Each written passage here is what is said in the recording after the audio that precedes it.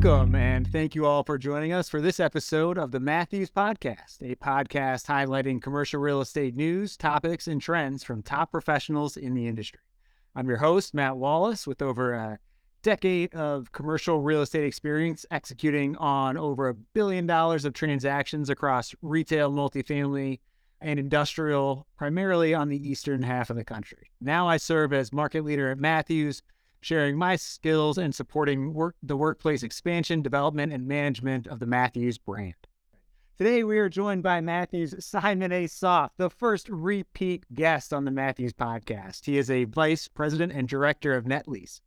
As one of our top agents at Matthews, he's a go-to resource for all types of asset classes across commercial real estate. Simon opened up our Scottsdale, Arizona office in 2020 and has mentored numerous agents across single-tenant net lease, industrial, and all other types of niches that Matthews has their fingers into.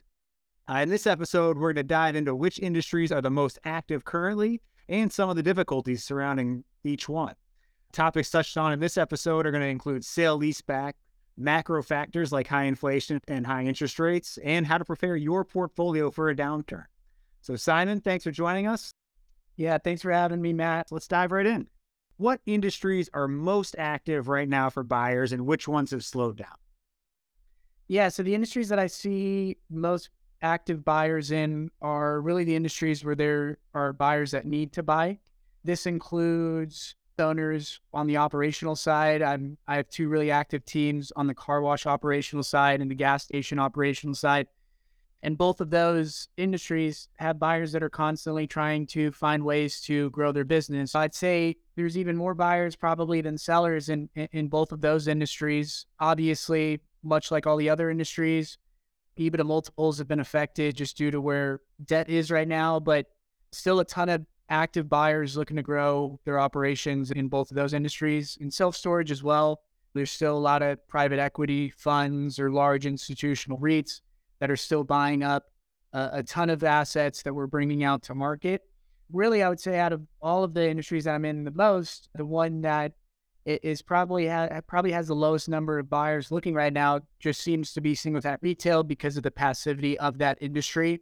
A lot of the buyers that buy single-tenant retail in many cases are using it for retirement with higher cost of debt. A lot of them just seem to be on the sidelines right now, but we're still getting a ton of deals done. It's no longer a market-driven acquisition because interest rates are low, et cetera. It's more so the guys that need to buy right now for an exchange, or they're transitioning from a different industry looking for less management. Let's dive into that for a second. When we talk about the cost of capital, how is that impacting single-tenant net lease right now? What are the actions the Fed doing to impact the transactions market that you're seeing? Yeah, we were coming off of a 2-year high where it seems as though 4% cap rates on all new construction sites were the norm. And it almost feels like we're in a hangover now where everybody was partying for 2 years with low interest rates, et cetera. And a lot of the comps that we're going off of just don't really match anymore, because if you're buying a 5% cap rate and your interest rate is at a 4 or 5, but now the same interest rate on that asset's now at a 6, it's much more difficult to afford the 5% cap rate. And obviously there's a disconnect from where sellers are hoping to sell their sites, whether it's new developers, newly developed sites, or your more private owner that is now selling a property and hoping they can get the price that they saw that they could get 2 years ago. So there's just, you avoided using a very dirty word in our industry, which is negative leverage. How are you seeing buyers in the space finance these deals coming up with that exact issue that you just relayed? The fact that now interest rates may be higher than historical cap rates for this industry. Yeah, it's lower LTV is one way that some investors are, what some lenders are now requiring in order to finance this with negative leverage. Seller financing is another term that's thrown out a lot of deals that we have. It's just rare that single tenant owners, especially if they're the dentist that is using this asset as their retirement, owns it free and clear. So seller financing is more difficult, I would say, on the single tenant side than some of these other industries. Just with operations, a lot of those guys tend to own some of their sites free and clear where seller financing could be an option. But that's just the point, right? I think a lot of investors right now are looking for those 6% cap rates, 6.5%, 7%, and still want similar lease structure to what they're used to or what they're interested in. And there's just not a lot of those on market because of the disconnect between what sellers want and what buyers want. So our fearless leader likes to use a term or an idiom, says buyers are undefeated. When he's mentioning that buyers being undefeated, what does he mean by that? It means you and I, or me and any seller I'm talking to, can talk about comps until we're blue in the face, but we don't know what a site's going to sell for until we bring it to market. And if we bring it to market and buyers are telling us what they can pay for it, that's what it's worth. So buyers are undefeated in that capacity where they can only buy what they can afford, and they're only going to buy what makes sense for them given what debt looks like on a specific property. So you and I, or me and a seller, when I'm advising them on what price we should bring it out to market, can talk till we're blue in the face on what it's worth. But at the end of the day, it's worth what a buyer is willing to pay for it. So how do we get sellers to come to the new reality?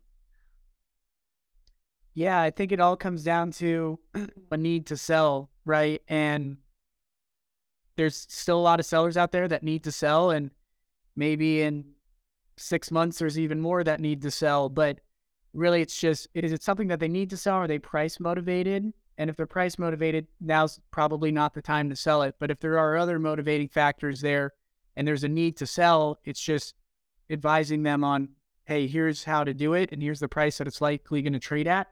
It's looking at not only where things have sold over the past 6 months, but adjusting for where debt was at the time of the comp that you're using versus where it is now, as well as where other properties listed, how long have they been on market that are similar to this, and what cap rates are those at, and trying to come out at better cap rates to make it more attractive to the lower number of buyers that are now looking.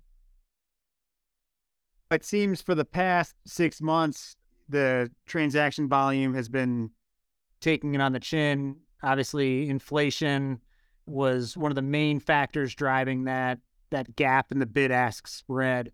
And then, about a month ago now, we saw some turbulence in the banking market. How has that impacted transactions and the ability to finance deals? Yeah, so I think every time Jay Powell had a press conference, he was talking about, hey, we're just going to increase interest rates until something breaks. And I think what we're seeing in the banking sector feels a lot like something breaking right now. And have we seen the full extent of what that is? I don't know. In my eyes, we live in a weird world where bad news is almost seen as good news, because then that means the Fed can't continue to be as aggressive as they have been on increasing the Federal Reserve rate. Maybe they start having more attractive monetary policy to drive interest rates down, or at least keep them stable, because the worst things for markets is uncertainty. If we're at least certain that it's going to be bad, I truly believe that means that it could be even better for markets, because at least then we can project. Right now, projecting things is difficult because we don't know if interest rates are going to go up, if they're going to go down, what's going to happen to markets just in general, which has some people sitting on the sidelines with a wait and see approach. So, what's going on in the banking sector, obviously there's some concerns there, but I think for interest rates, it could be a positive where the Fed can't continue to increase as they have been. If you look a month ago, I think it was like 80% of investors were pricing in a 50 basis point rate hike. And then a week before the announcement is when we started seeing the turmoil in the banking sector. And then it completely flipped to 80% of investors pricing in just a 25 basis point rate hike, and the other 20% pricing in no rate hike. And obviously we saw the 25. I think the Fed's going to start slowing down. They're now tracking what's going on in that industry, and it might have them be a lot less aggressive than they have been. Yeah, some people were hoping for a decrease, but it's a tough tightrope for the Fed to walk, right? Balancing historically high inflation, but with a banking sector that may need some additional support. So how do they walk that tightrope? And that uncertainty is certainly having an impact on the volume of transactions right now. I don't want So that job. Deciding between high inflation or economic turmoil, it sounds like a tough job. yeah, I don't envy his seat for sure. Enough of the bad news. What about the people that are getting deals done? So, what is it that tenants are seeing, owners are seeing that are the motivations to continue to do deals this year? We're not going to see zero transactions. We're going to see lower volume, but plenty of deals are still going to get done. What are the motivations there? Yeah, so I think the positives that we're seeing just in the overall market is a lot of tenants, especially on the retail side, are waking up to putting in more attractive lease terms into leases, either with developers or on sale leasebacks, because they understand we got to keep cap rates low to keep developers happy. Because a lot of the conversations I'm having with tenants is they're still full speed ahead. They're still looking to open up sites. They're still looking to grow their operations. And if cap rates are negatively affected and developers can't make sense of these projects because of the costs, et cetera, then development essentially slows down, which a lot of these tenants do not want. One small example is over the past 5 years or so, Dollar General has been doing 15-year flat leases where, in speaking to a developer that I have a couple Dollar Generals on market with, a lot of the new leases now have rental increases again starting in year 11. I've caught wind of some tenants now putting in 3% annual increases rather than just the 1.5 or the 2% that seem to be the norm. So I think the positives that are coming from this, at least from an investor standpoint, is a lot of the lease structures that you're going to start seeing for some of these tenants may be more attractive with more attractive terms than you've seen previously. Interesting. Yeah, it's a confusing environment, right? We historically high inflation, we have banking turmoil, yet retail fundamentals are as strong as they've been in 15 years. And we've had a much lower number of bankruptcies this year, and we're seeing occupancy across retail reach again all-time highs since before the great financial crisis. So it's certainly an interesting environment to be doing transactions in. What would you advise someone that's looking to dip their toe into STNL or any of the products that you are typically seeing, car wash, gas stations? What do they need to do as an investor to make sure that they are making the right decision for their portfolio? Yeah. So I think over this next year, we're going to see a lot of sale leasebacks hit market just due to some of the conversations that I'm having with tenants. If they can spin off the real estate at a better cap rate than what they can refinance at just from a bank, just with how high inflation is, a lot of tenants that historically haven't really considered the sale leaseback approach are now starting to consider it. And those are interesting opportunities for investors due to you're buying the real estate essentially from the tenant, right? So chances are they've upkept it. Furthermore, they tend to be negotiable on the lease structure. If you're buying a property from a tenant and you've got some questions or edits to a lease, oftentimes there's some negotiation that goes there, which gives more flexibility to the owner that's buying it, whether that's better rental increases, et cetera. Obviously, it's going to be dependent on a price, but that's a unique opportunity on the net lease side that I think is going to be interesting over the next year or so. As far as just generalizations of what you need to look for right now, obviously you need to understand what's the financial situation of the tenant that you're buying. Are they sound? Have you seen company financials? Are they reporting store sales on this specific location? And again, oftentimes that's information you can receive from a tenant if you're buying a sale leaseback because they have access to that. You're not just buying a 10-year-old lease from a passive investor that, per the lease, they don't report store sales. That's another aspect of sale leasebacks that I like, especially for a first-time buyer. Yeah, sale leaseback concept and its increase in popularity over the last, I'd say 5 years, it's been really interesting. At the end of the day, it's just an alternative form of financing for these tenants, right? So that they can put the money into expanding their business and their core competency, but it seems like a real win-win. The investor gets a tenant that is committed to the space and is doing well. Are there any negatives for sale leasebacks? And what are you seeing in terms of the downsides of a sale leaseback? Yeah, like anything, there's bad investments out there, even on the sale leaseback side. And typically those come from tenants that, again, aren't financially sound and may just be doing sale leasebacks as an additional revenue at rents that are unsustainable. But if you can get a lot of those questions answered, I don't think that there's many downsides to a sale leaseback. And to your point, these tenants, they're continuing to try to grow. And with what's going on in the debt market, a sale leaseback is an interesting opportunity for them. As an example, I just listed 6 car wash sale leasebacks for a company that owns about 70 car washes, and they have about 60 more in development right now. And the plans are to reinvest a lot of the money that they're making from this portfolio disposition into further growth. I've got some gas station sale leasebacks on market. I'm working with another car wash operator that got funds from a bank to build 4, but wants a capital group or a developer to help out on 2 other construction right now with a reverse build to suit. So I think we'll start seeing a lot of these pop up, which should increase the inventory that we see on market with long lease term and attractive cap rates, because tenants can be more flexible on a cap rate when they're hitting market at a sale leaseback than some of these other passive investors. You mentioned one structure that I love that doesn't seem to be very popular yet, but I think it should become more popular, and that's a reverse build to suit. Can you explain that to our listeners and what that actually means and the benefits of a reverse build to suit? Yeah, so I guess in this example, the car wash operator owns the real estate, has construction lined up on 6 properties that they want to build. Now, 4 of them, they have the financing and funds to start construction tomorrow, but there's 2 remaining that they do not have financing or the funds to begin construction on. So what we're doing is we're bringing in a developer that can fund that build essentially, and will just own the dirt underneath it, with the tenant taking care of most of the responsibilities. And really all they're doing is putting money in a escrow account that the tenant can draw on.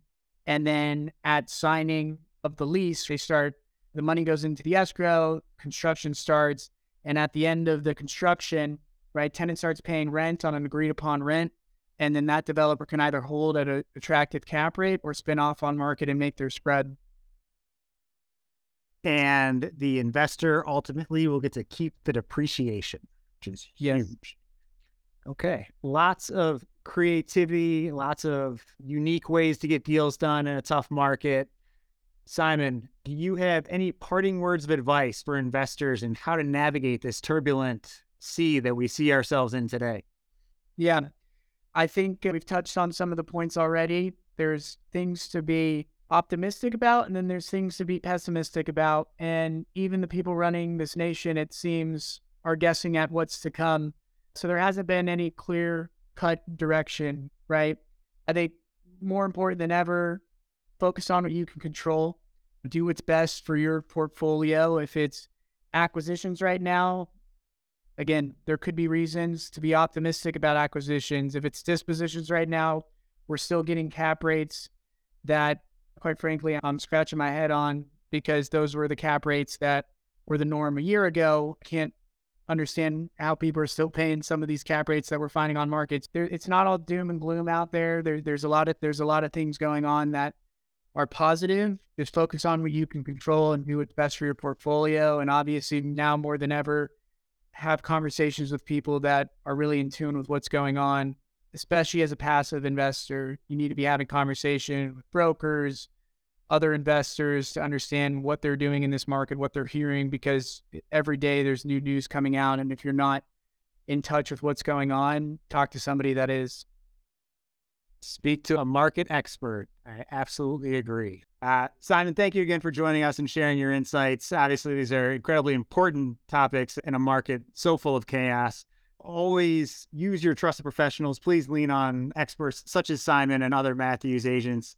Simon, any parting words of advice for our investors listening out there today? Yeah, give me a call if you need me. I love it. I love it. Thank you for listening. Thank you, Simon, again. And please join us next time for the Matthews Podcast.